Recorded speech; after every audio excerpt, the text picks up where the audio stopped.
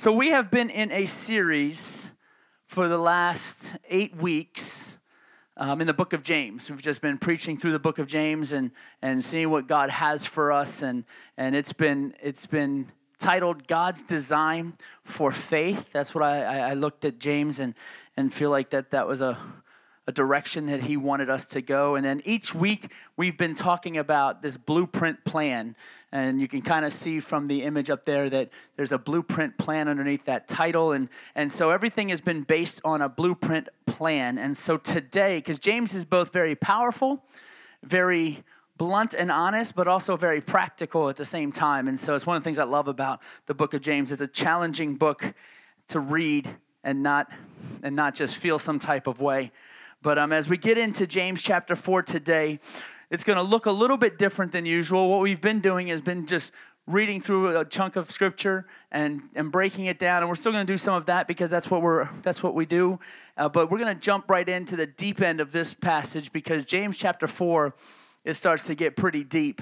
And so today's message is a blueprint plan for drawing close to God and being in the will of God. And two very important things in our walk and in our lives. And so let's just jump right in. James chapter 4, verse number 1. I'm only going to share the first half of verse number 1 for just a few minutes because this is where we're going to kick off. There is a war going on within the body of Christ and within us. And James chapter 4, verse 1 says, "What is causing the quarrels and fights among you?"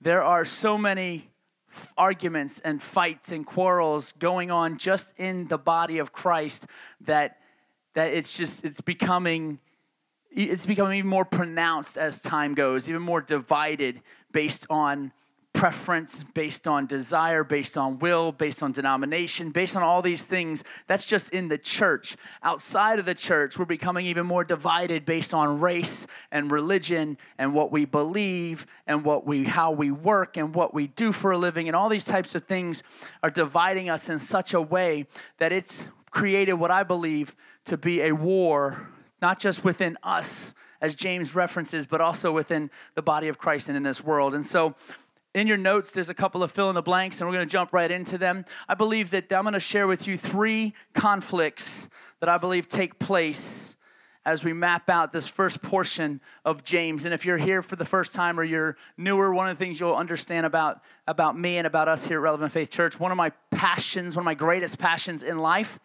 is the Word of God. Just to study it, to read it, to try to comprehend as much as I can possibly comprehend. And so I study it in its original context and language, and so that we will do a lot of that this morning. So bear with me, buckle up, and let's jump right in. So the very first conflict I want to talk to you about is found in James chapter 4, verse number 1. And he says, "What is causing the quarrels and fights among you? Don't they come from the evil desires at war within you?" The first conflict I want to talk to you about this morning is an internal conflict. There is an internal battle. And I want to understand this a little bit. When you look at this passage of Scripture, the idea of quarrels and fights is pretty obvious. It's just uncomfortable battles that we face. And everybody faces different ones at different times and points of their lives. But we all face some sort of battle in our lives that we battle with inside. Not what's on the outside pressing against us, but what is inside of us that is causing this war. This phrase, the evil desires, is much deeper than what it sounds like. It actually, the King James Version uses the word lusts, but it comes from a word that we actually get the English word hedonistic from. And so it actually insinuates a deep, deep passion and desire, and actually a sensuous type of pleasure is the evil desire phrase in there. That's what it actually gets down to. Its actual meaning is a sensuous type of pleasure, but never in a positive light. It always has a negative connotation to it. It's not one of these things that it sounds like, oh, that kind of pleasure, that sounds good, but it's always in a negative light in Scripture when this word is referenced. And like I said, it's the same word that we get the word hedonistic from, which means to be engaged in the pursuit of pleasure and sensually self-indulgent. And so that's the battle that is raging within us. the self-indulgent battle that says, I want what I want. I look at what I see with my eyes, and I just decide I want that, and I covet that, and I say that's going to be mine, and it creates this desire within me that only is meant to satisfy me. And that's what James is talking about when he talks about this idea of evil desires, that it's actually what ends up happening is this desire within us becomes an end in itself, meaning if I accomplish this, then I've accomplished what I need to accomplish in life.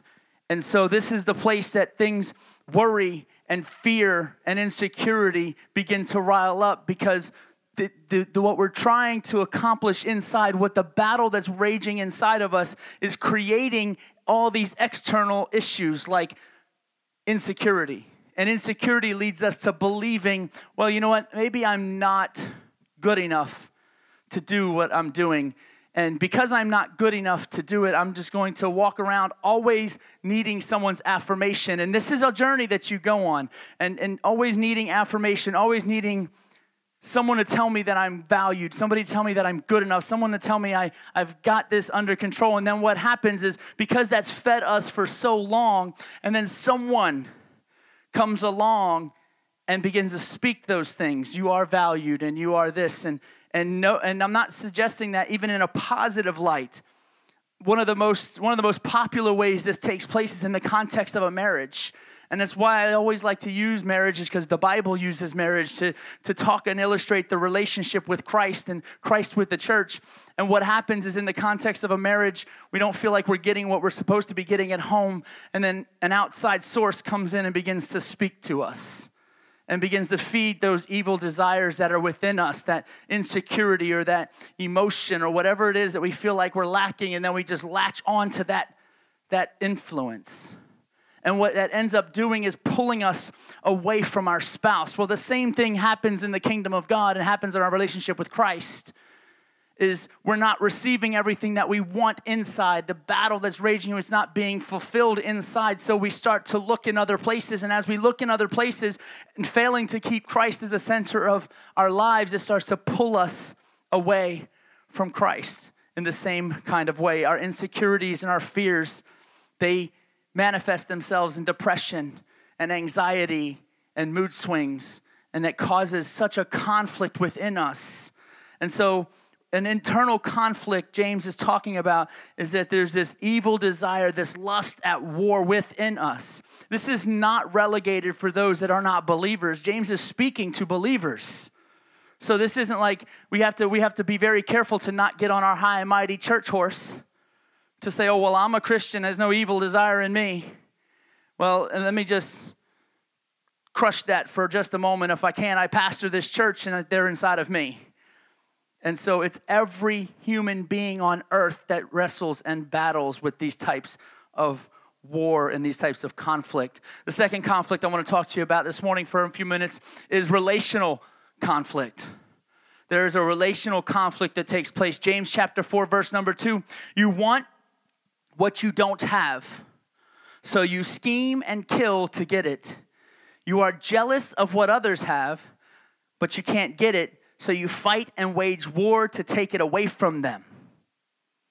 You fight and wage war to take it away from them.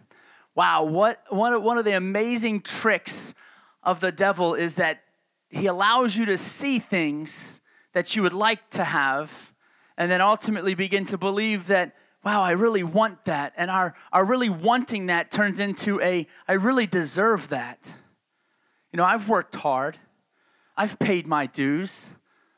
You know, I remember a time in my life when I was young in ministry and young as a pastor. I was an associate youth pastor in a church in Baltimore, and it was a large church, and I was heavily involved in this ministry, and I've been pouring out my heart and soul for 5 years, working like 30 plus hours a week, never taking a dime for a salary, and just loving what I did. And then the youth pastor leaves, and I'm thinking, man, this is my time.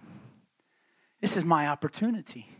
God is gonna give me this desire that I have within me to be the youth pastor in my home church. And I've been serving this pastor for years and serving this pastor for years. And it's like, this is my time. And I remember wanting to have an interview, and they didn't want to interview me, and I was confused, and what is going on? This is my opportunity. And so finally they interviewed me, and it was one of those, anybody ever been on a mercy interview? Like let's just humor him kind of thing. Well, that's not something you can hide when it's happening. And so I kind of knew that was going on. And so I was like, man. And so ultimately I didn't get hired. Here we are, a church of, I don't know, about 1,500 at the time, with a youth ministry of 300 or 400. And it was an urban outreach ministry. So being white in the ministry, I was actually the minority. And I was like, man, I'm upset. And then to find out they hired this young man who was previously a youth pastor. And let me tell you, I'm about to get very fleshly, so you know just how real that I am. He was a youth pastor in a town of like 500, whose largest thing he ever did was like 25 kids.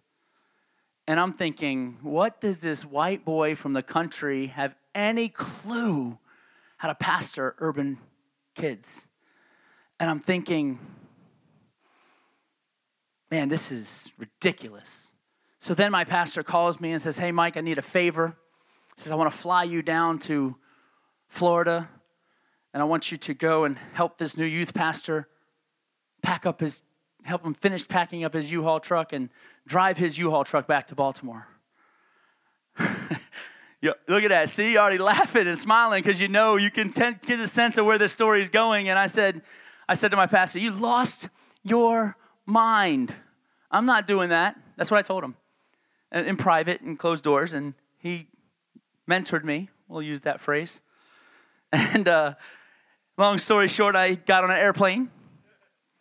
And I forced my spiritual mentor at the time, the guy who was helping walk with me through life and in ministry, I forced him to go. I told my pastor, I'm only going if my man Lewis goes with me. He was mad at me because they made him go. But it created this relational conflict within me based on what I felt I deserved, based on what I felt I was entitled to, that I deserve this so much because of my work. Anybody ever been there before? Anybody ever been to a place where they feel like they've deserved something because of the effort and the work that they've put in, only to not receive it? Maybe I'm one of the only ones. Maybe my friend that just raised his hands, we are the only ones in life. And if that's the case, then we'll preach to each other here.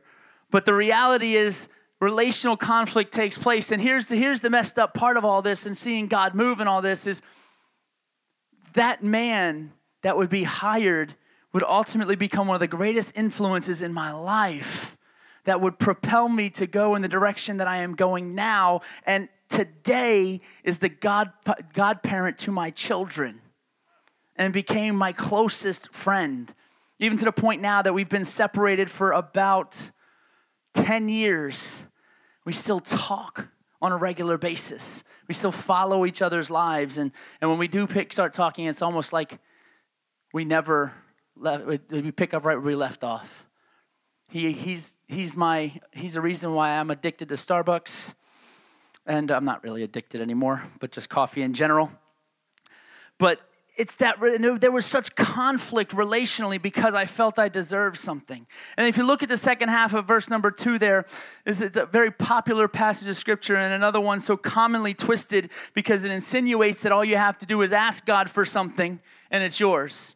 You know, it says, you don't have what you want because you don't ask God for it. You know, there's this theology or this doctrine or whatever you want to call it that's this name it and claim it. Let me say, and I even heard a worship song. I have on my Spotify, this Discover Weekly, and so it takes the history of everything I listen to and then throws up some songs that I might be interested in, which is kind of interesting because I listen to a whole lot of different stuff. And so I'm listening to this song, and even in this song and worship, he declares, somebody in this room wants a new house, so you just need to ask God, and he's going to give you a new house. And I was like, next song. Because that's just not biblical. And it derives from this place of you don't have what you want because you don't ask God for it. And I've been there. I've asked God for a whole lot of things that I never received. And so that name it and claim it kind of thing, it creates even more relational conflict, and ultimately creates a relational conflict between me and God because I'm not getting what I think I deserve. And so the third conflict, where we're going to finish out that second half of verse 2 so we can deal with that doctrinal issue there, is the third conflict I want to talk to you about, and I'm going to spend a few more minutes on this one, is a spiritual conflict. So you have an internal conflict, you have a relational conflict, and you have a spiritual conflict. Welcome to walking with Christ as a journey, because this is your life daily. Internal, relational, spiritual, at battle every day. And so James chapter 4, the second half of verse number 2, when I said, yet you don't have what you ask for because you don't ask God for it. And even when you ask, you don't get it because your motives are all wrong. You want only what will give you pleasure. That word pleasure is the same word in the original language that meant the evil desire, lust. It's the same word.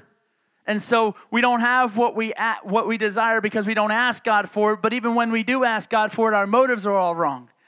Back to when I asked God to make me the youth pastor in that ministry, my motives were because I deserved it, because I worked hard for it.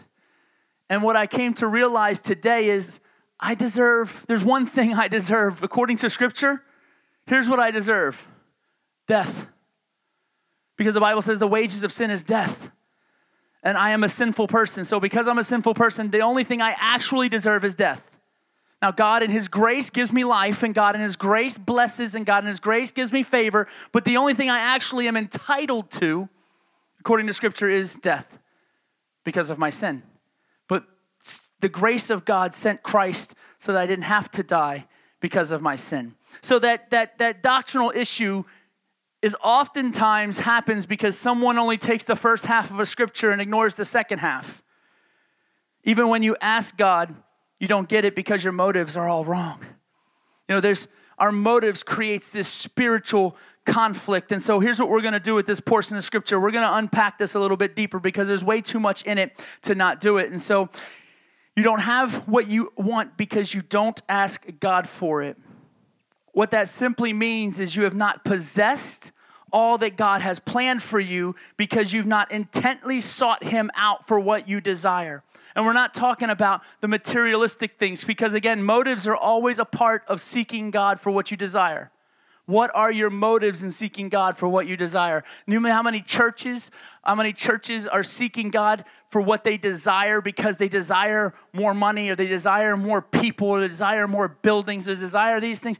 Even the church, this has worked its way even into the body of Christ in such a way that we desire so many things, and our motives are just a little out of balance. And then when we don't receive it, we think that we're doing something wrong. I went down that journey with a church. My whole life and my whole history of ministry is just large church. And God's taken me on a 4-year journey to say, hey, whatever you give me, whatever you bless me to be shepherding is so wonderful. And I'm so gracious that even one person would show up to hear me preach. It used to be that I would look out and see people and say, man, this isn't what it should be. But that's a journey even God has taken me on. And so what we have to understand in this passage of Scripture is that in order to receive the desires of our heart have to be connected to Christ in such a way that they are His desires for us. That's the only way to receive the desires of our hearts. And let's look at the rest of that. He goes in verse number 4, he says, you adulterers. Man, James is harsh. He is a harsh man. He's calling out people. He's calling people out. He says, you adulterers, don't you realize that friendship with the world makes you an enemy of God? I say it again, if you want to be a friend of the world, you make yourself an enemy of God. So here's what's happened with this passage of Scripture. This passage of Scripture has caused a lot of Christians to say, well, you're not a believer, so I don't like you. I'm not going to talk to you. I'm not going to fellowship with you. You're beneath me. They become all this self-righteousness that rises up because after all, the Bible says to be a friend of the world means I'm God's enemy. Well, I don't want to be God's enemy, so I'm not going to be a friend with anybody in the world. I'm not going to be a friend to this person because they don't believe. I'm not going to be a friend to that person because they're Muslim. I'm not going to be a friend to that person because they're gay. I'm not going to be a friend to that person because they're black. I'm not going to be a friend to that person because they're white. I'm not going to be a friend to anyone that I consider to be the world because I don't want to be an enemy of God. And that's what's caused so much turmoil in the church, in our world, is people just can't figure out one very simple thing, which I'm going to get to later, so I don't want to give it away. But this idea, this one thing that we're going to get to, this one thing they haven't figured out is how to love and be in the world, but not be of the world. There's a difference between the two. As a matter of fact, they take this passage of Scripture and they actually twist it to believe something that doesn't actually exist. Because friendship with the world means it makes you an enemy of God. The word friendship means it's a trusted confidant. That's what the word friendship means. It doesn't mean I shook your hand and said good morning. It doesn't mean that we sat down at a local Starbucks and had a cup of coffee. It means a trusted confidant. That means I am placing my trust in this world. Let me tell you something. We do that daily. If you don't believe me, just get onto any news site in the world and see the day after our president was elected, the chaos that took place just because someone was elected into office. And I've had people say, well, doesn't that just infuriate you and bother you? And I say, no, not really. And the first assumption is, because you must have voted for him then. I don't like you. People left our church because they assumed I voted for this man. Never asked the question. They just assumed I did because I tell people to pray for him and to honor him. Why? Because it's biblical. And I say, and they're like, well, I was like, listen, my world is not this world. I don't trust this economy for my provision. I trust the one who developed the economy. I don't trust my president to lead me. I trust my Christ to lead me. Trust myself to be led by the Holy Spirit, not Donald Trump, Barack Obama, Reagan, or any other president ever lived. That's the issue that we have. We put trust in this world, and that's what James is talking about. When you put trust in this world like that, when you make this world your confidant, when you make your employer your trust for providing for your family's needs, now you're placing your trust in the world. Now you have become an enemy of God. And the word enemy of God, that phrase means that I stand in hostile opposition. Please don't stand in hostile opposition to the creator of everything. That is a battle you shall lose. There's no doubt about it. That is a fight you can't win. I mean, it's very clear. Flip to the back of the book in the book of Revelation when it talks about who the greatest opposition to God is, the devil. What happens to him? He loses. Anyone who stands in opposition to God will lose. And that's what it means to be an enemy of God, to stand in hostile opposition to God. Why? Because I've placed my trust in the things of this world. I placed it in education. I placed it in relationships, in job, in money. People think, well, I'm broke, therefore I have to do everything, and I got to hustle to make ends meet. Let me tell you something. All your hustle, you're still going to be short.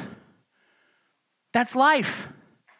And the difference is, what does God have that he funnels to you?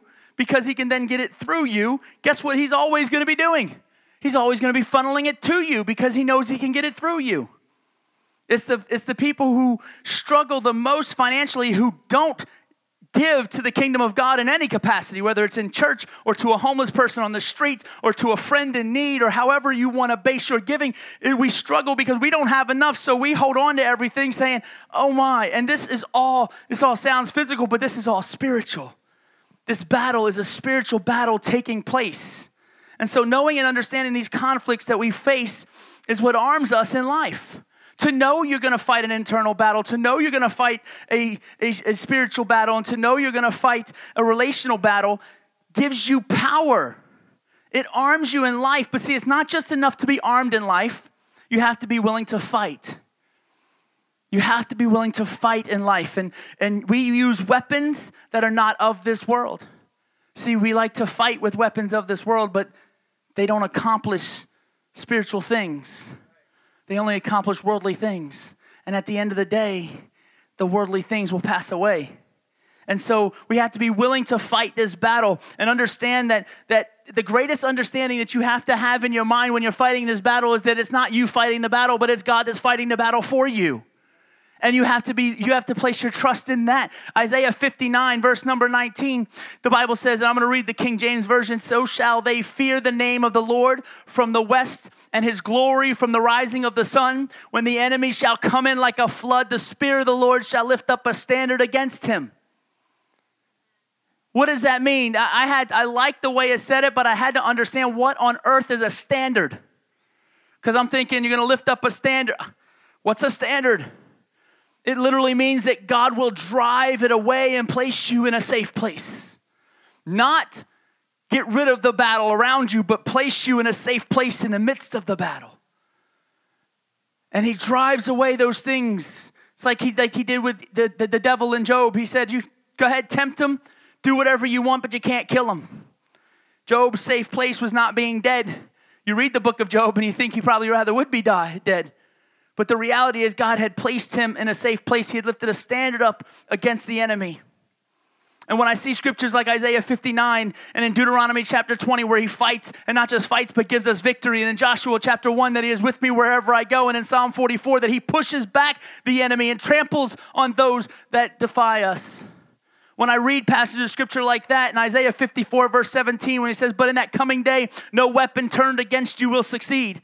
You will silence every voice raised to accuse you. These benefits are enjoyed by the servants of the Lord. Their vindication will come from me. I, the Lord, have spoken. Man, these benefits, but look what it says. You got to be careful in reading the scripture and getting excited because it says these benefits are for those enjoyed by the servants of the Lord. They're not enjoyed by the worldly people. They're not enjoyed by anyone else. When everybody else stands up and shouts, no weapon formed against me will prosper. You forgot the rest again. Because the only people that the weapon is not going to prosper against is those that are servants of the Lord. Those that are serving Christ. Those that are waging this battle and following through with serving Christ. He goes on to say, I love it, I, the Lord, have spoken. Meaning it is done, it is finished. Stop the worry, stop the stress. I'm fighting this battle, and no weapon formed against you will prosper. Of course, you know, he did not say that it would not be formed against you.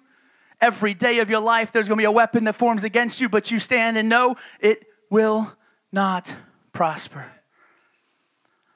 But let me tell you something about, I'm going to clarify this for a moment because this is my personal opinion. And in my opinion, one of the greatest weapons we have to push back the enemy is found in a simple word, is found in the word purpose. That's, again, my preferential opinion is that one of the greatest weapons that we have to push back the enemy is purpose. Knowing and understanding the will of God for your life makes you an empowered person. Because that means when anything ever comes against you, you know and you understand the will of God for your life so you can stand firm in what you know. You can stand through the conflict. You can stand through the battle. Knowing and understand that will drive you to some places to do some things that you've never ever imagined you could possibly do. You will reach out and take steps of faith you never even imagined were possible. Taking out and quitting a job and walking into another one. Because it's what God is leading you to do. Planting churches, starting ministries, becoming missionaries, whatever it is. There are so many things that are at work in the kingdom of God and that are in you that you don't even know that are possible. And it's all found in one word, the word purpose. Matter of fact, there was an old African proverb that was then requoted by Mark Twain when he said, the two greatest days of my life are not the day that I was born and the day that I die. It's the day that I was born and the day I learned why I was born.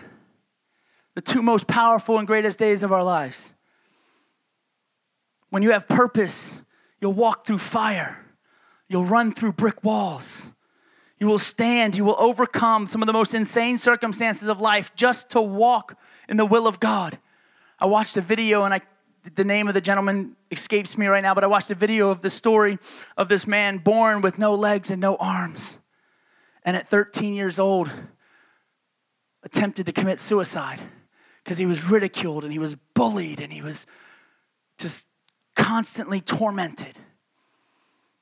And one day he heard someone talk about purpose, talk about the will of God, and it changed his life. And today, that man goes everywhere. And what did he decide to do? He says, I'm going to learn to swim. No arms, no legs. Let me learn to swim. Let me tell you something. When you have purpose, you'll do things that were previously meant and thought to be impossible. And so when you're raging this battle, the point of today's message is to talk about drawing close to God and walking in the will of God. And so the blueprint plan that I'm going to give you today is really simple. It's 5 things that the Bible tells us are absolutely the will of God. James chapter 4, verse 13 through 17 says, "Look here, you who say today or tomorrow we are going to a certain town and we'll stay there a year. We will do business there and make a profit." Verse 14, "How do you know what your life will be like tomorrow? Your life is like the morning fog. It's here a little while and then it's gone. What you ought to say is, if the Lord wants us to, we will live and do this or that. Otherwise, you are boasting about your own pretentious plans, and all such boasting is evil." Ooh. "Remember, it is sin to know what you ought to do and then not do it." Let me say that again. It is sin to know what you ought to do and then not do it. See, we connect sin to all these big things when just simply not doing what God's told us to do is sin in itself. So here are 5 things the Bible says that I believe are absolutely the will of God. And they're going to start out very simple. Then they're going to get a little challenging. The very first one is, it is the will of God to be saved. Matthew chapter 18, verse number 14, "In the same way, it is not my heavenly Father's will that even one of these little ones should perish." John chapter 3, verse 16, "For God so loved the world that..." Wow. I lost it. "He gave his only begotten Son, that whosoever believes in him shall not perish." The reason why Christ has not come back is because it's God's desire that none should perish. What does that word perish mean? It means to die outside of the relationship with Christ. It doesn't just mean to die because we all will die, but it's to die outside of a relationship with Christ. That's why you're drawn to him. That's why I was drawn to Christ, because it was not his will for me to die outside of a relationship with Christ, although many have and many will. But it is his desire for us to be saved. There's no way to know God's will until you actually know God. Let's stop trying to figure out what God wants to do and know his will for my life when we don't actually know him. Get to know him, you'll get to know his will. That's how that works. And it's really easy. Salvation is actually really easy. It's confessing with your mouth and believing in your heart. That's it. Anything else anybody makes it is not biblical. There's a whole denomination of faith that will tell you if you don't pray in tongues, you're not saved. Wrong. Not biblical. There's a whole other denomination that says if you are not baptized, then you're not saved. That's not actually biblical either. It is a command of Christ to be baptized, but it's got nothing to do with your salvation. It's an outward expression of already an inward reality, according to Scripture, of what baptism actually is. But there we put so much more onto salvation than what needs to be there. Confess with your mouth, believe in your heart that you shall be saved, and you will be saved. Number 2 is absolutely the will of God, is to be Spirit-filled. Ephesians, now this isn't crazy, charismatic, Pentecostal, Spirit-filled that we're talking about, although I'm crazy, Pentecostal, Spirit-filled. No, Ephesians chapter 5, verse 17 and 18 says, "Don't act thoughtlessly, but understand what the Lord wants you to do. Don't be drunk with wine, because that will ruin your life. Instead, be filled with the Holy Spirit." It takes it past the salvation experience to a daily dependence on God. That's the first and most important reason and operation of the Holy Spirit is to create a daily dependence on God. It convicts, it comforts, it leads into all truth. This is the Holy Spirit's main job. It's not so you can shout in tongues. It's not so you can prophesy to the walls. It's so that you have a daily dependence on God. Nothing wrong with prophecy. I have experienced so many words of prophecy in my life, and some of them have been, wow, right on. Some of them have been, wow, not close. And that's the nature of the ministry. There's nothing wrong with that. That's a biblical portion of ministry as well. But it takes this, what Paul's talking about to the church of Ephesus, is he's saying, you guys, he's saying it for a reason. He don't just arbitrarily say, hey, stop, don't get drunk with wine. It's because they're getting drunk. He's like, y'all, you're missing something here. Don't get drunk with wine because that's going to end your life, but be filled with the Spirit. The third thing that is absolutely the will of God is to be sanctified. So we got to be saved. We've got to be Spirit-filled. We've got to be sanctified. 1 Thessalonians chapter 4, verses 3 through 5. The Bible says, God's will is for you to be holy.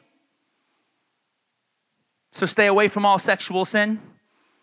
Then each of you will control his own body and live in holiness and honor, not in lustful passion. There's that phrase, same exact word used by James. The same word we get our hedonistic word from in the English language. Not in lustful passion like the pagans who do not know God and his ways. We are called to be holy. We are called to be set apart. Every new level of growth requires a new level of sacrifice. Every new level of growth requires a new level of sacrifice. See here, my problem when I was new in my faith, and actually my first probably 5 years of being in my faith, was I would look at everyone out there, every single person, and suggest that they all should look like me. They should all worship like I worship. They should pray like I pray. They should read like I read. And if they don't, then they're not saved. Man, that's what I used to believe. Man, I was a messed up person. I had this legalistic mindset that said, if you don't do this, I relegated salvation to 3, 4, 5 things. It said, you're not saved if you don't do these things.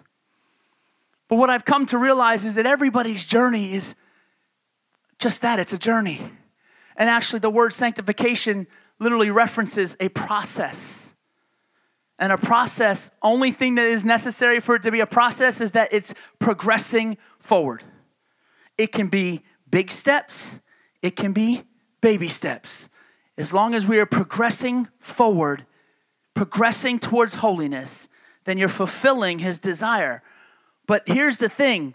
We want this level of ministry, this level of influence, this level of faith with this level of living for Christ.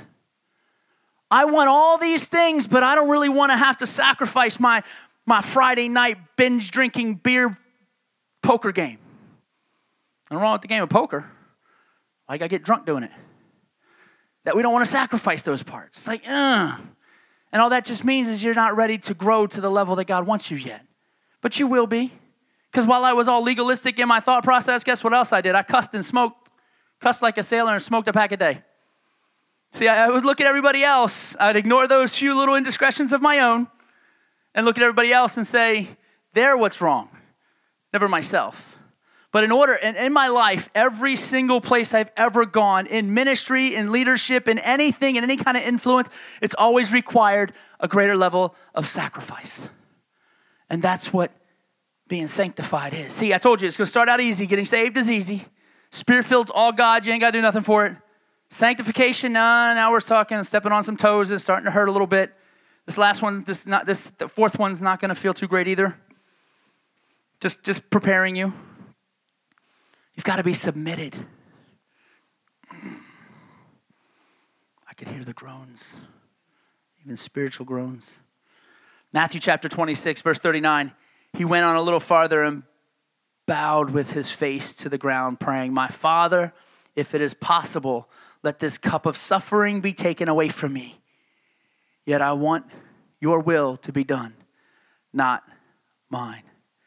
The words of Christ before suffering on the cross.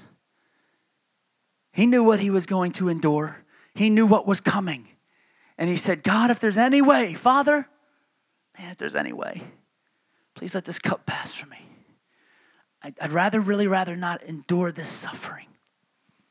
But his heart was connected to a place of submission where he said, but not my will, yours be done. In order to grow into the will of God, you have to sacrifice your own will, your own preference, your own desire. It's why I pray what I pray before I preach. I pray that prayer every single Sunday before I preach, that I would decrease so that you might increase, that our passions, our preferences, our desires, our will would decrease, because it's the only way for God to increase. Because if we stay connected to our will and our desire, he can't possibly increase, because it's then about us. We have to understand, and we have to get this process in our mind, that God is for you. He is not against you. He's not lifting up a standard against you. It's against the enemy. He is for you. He wants what's best for you. It's the same thing that when we as parents discipline our children and teach our children, it's because we want what's best for them. They don't understand that. They just think, my dad is mean. Anybody else got kids at home to say dad has said dad's mean? Yeah, I have that. I have 3 of them.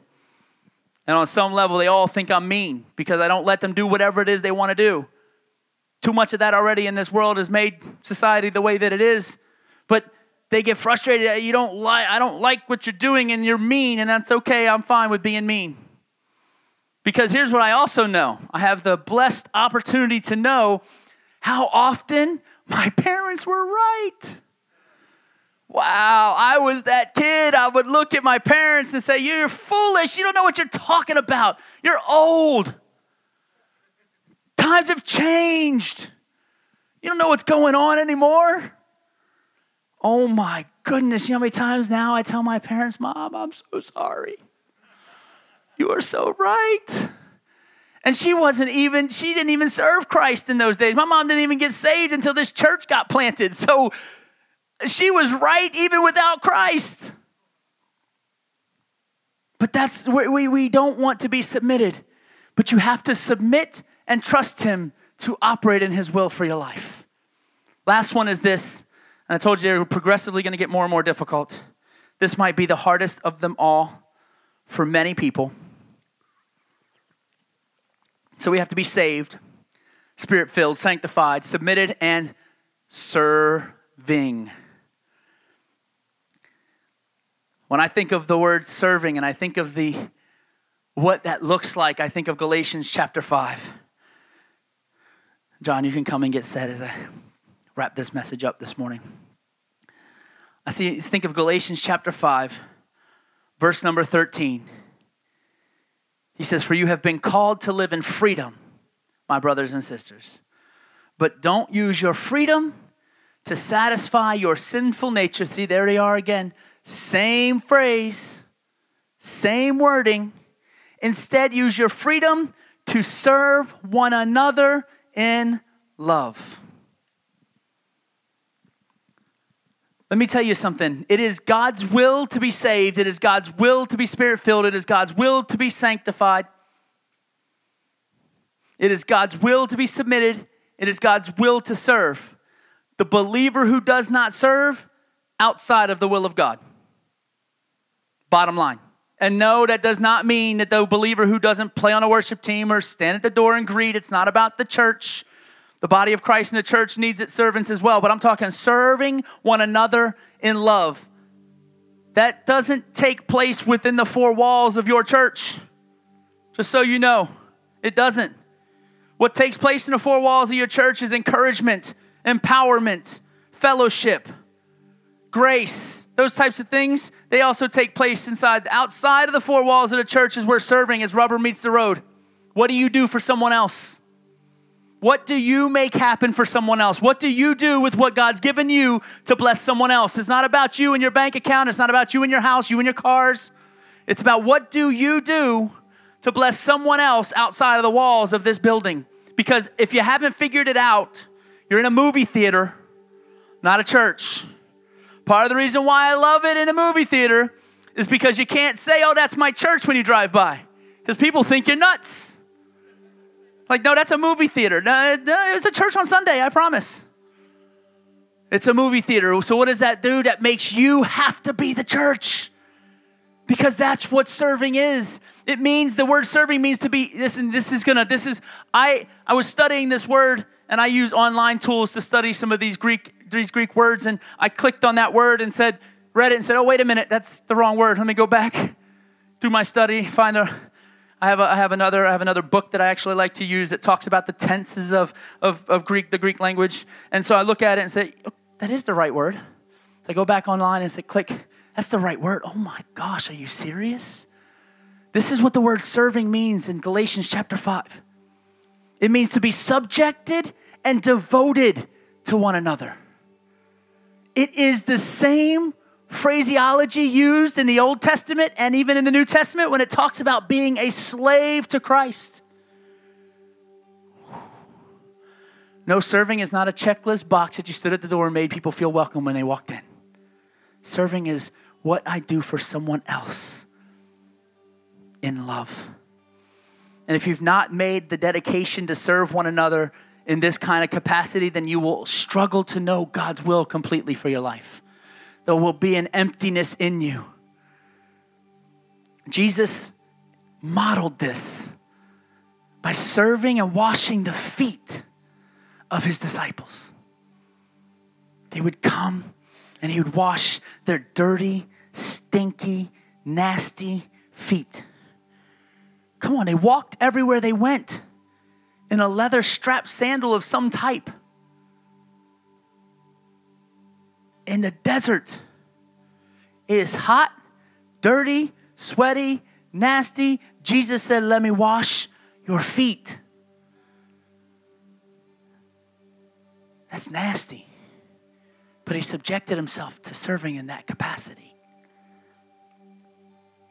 And to take it a step further, he said, I'm going to wash the feet of every one of you sitting here, knowing you will all scatter. Knowing that you, Peter, you will deny me. You will stand and you will say, I never knew Jesus. That every one of you would scatter, yet I'm still going to wash your feet. Our mentality is we serve those who serve a purpose for us. That's not serving. That is the evil desires that James talks about. Because the rest of that passage, again, this is what we do. Let me flip back to this. I wasn't going to initially share this, but now I feel like the Lord wants me to, so.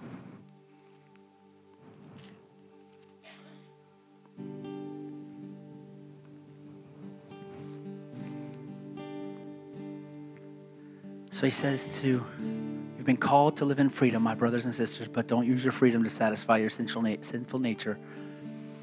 Instead, use your freedom to serve one another in love. Verse 14 and 15. 14, that's all I need.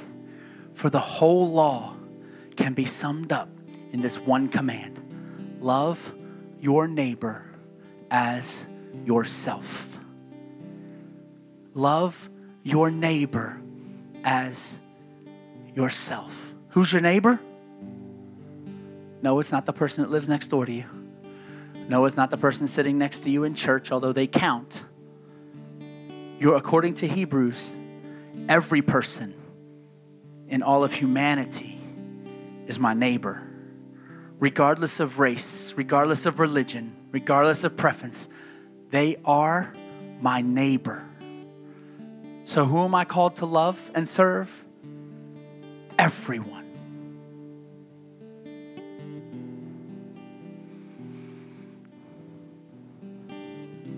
What I find interesting in that passage, it's a little side note, is that we're called to live in freedom. But freedom doesn't mean we get to do what we want.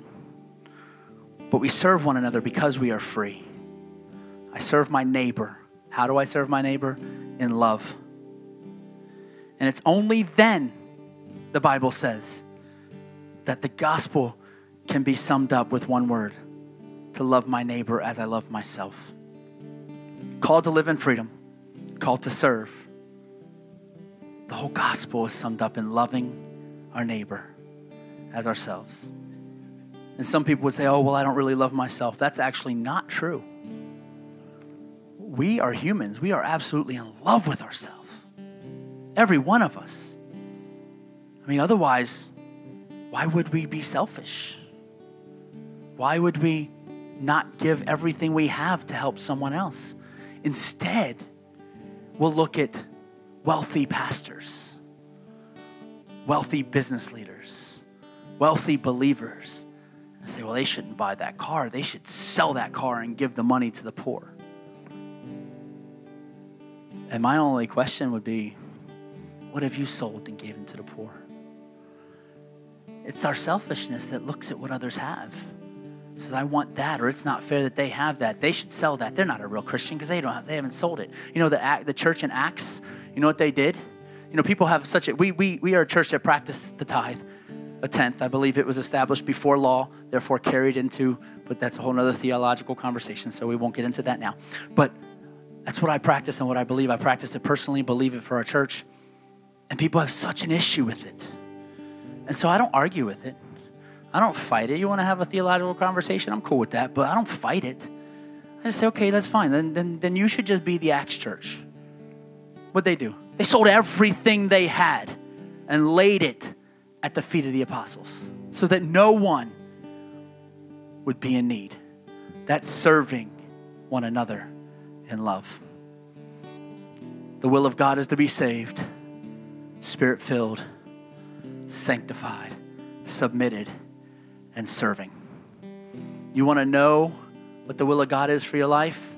Be saved, be Spirit-filled, be sanctified, be submitted, and serve. I'm going to close with the passage of Scripture in James, chapter 4, verses 7 through 10. And if you're thinking, wait a minute, I skipped a whole section of James, it's okay because that's next week's message. There's a whole section of James that's found in verse 4 that I wanted to preach separately. So that's what I'm doing. James chapter 4, verses 7 through 10. So humble yourselves before God. Resist the devil and he will flee from you. Come close to God and God will come close to you. Wash your hands, you sinners. Purify your hearts, for your loyalty is divided between God and the world. Let there be tears for what you have done. Let there be sorrow and deep grief. Let there be sadness instead of laughter and gloom instead of joy. Humble yourselves before the Lord, and he will lift you up in honor. People have taken that passage of Scripture to mean that I have to walk around in sadness and I have to walk around in gloom in order to be humble. No, he's saying, don't walk around in pride. Understand where you come from. Because there's somewhere else that God is taking you, far greater than that place that you came from.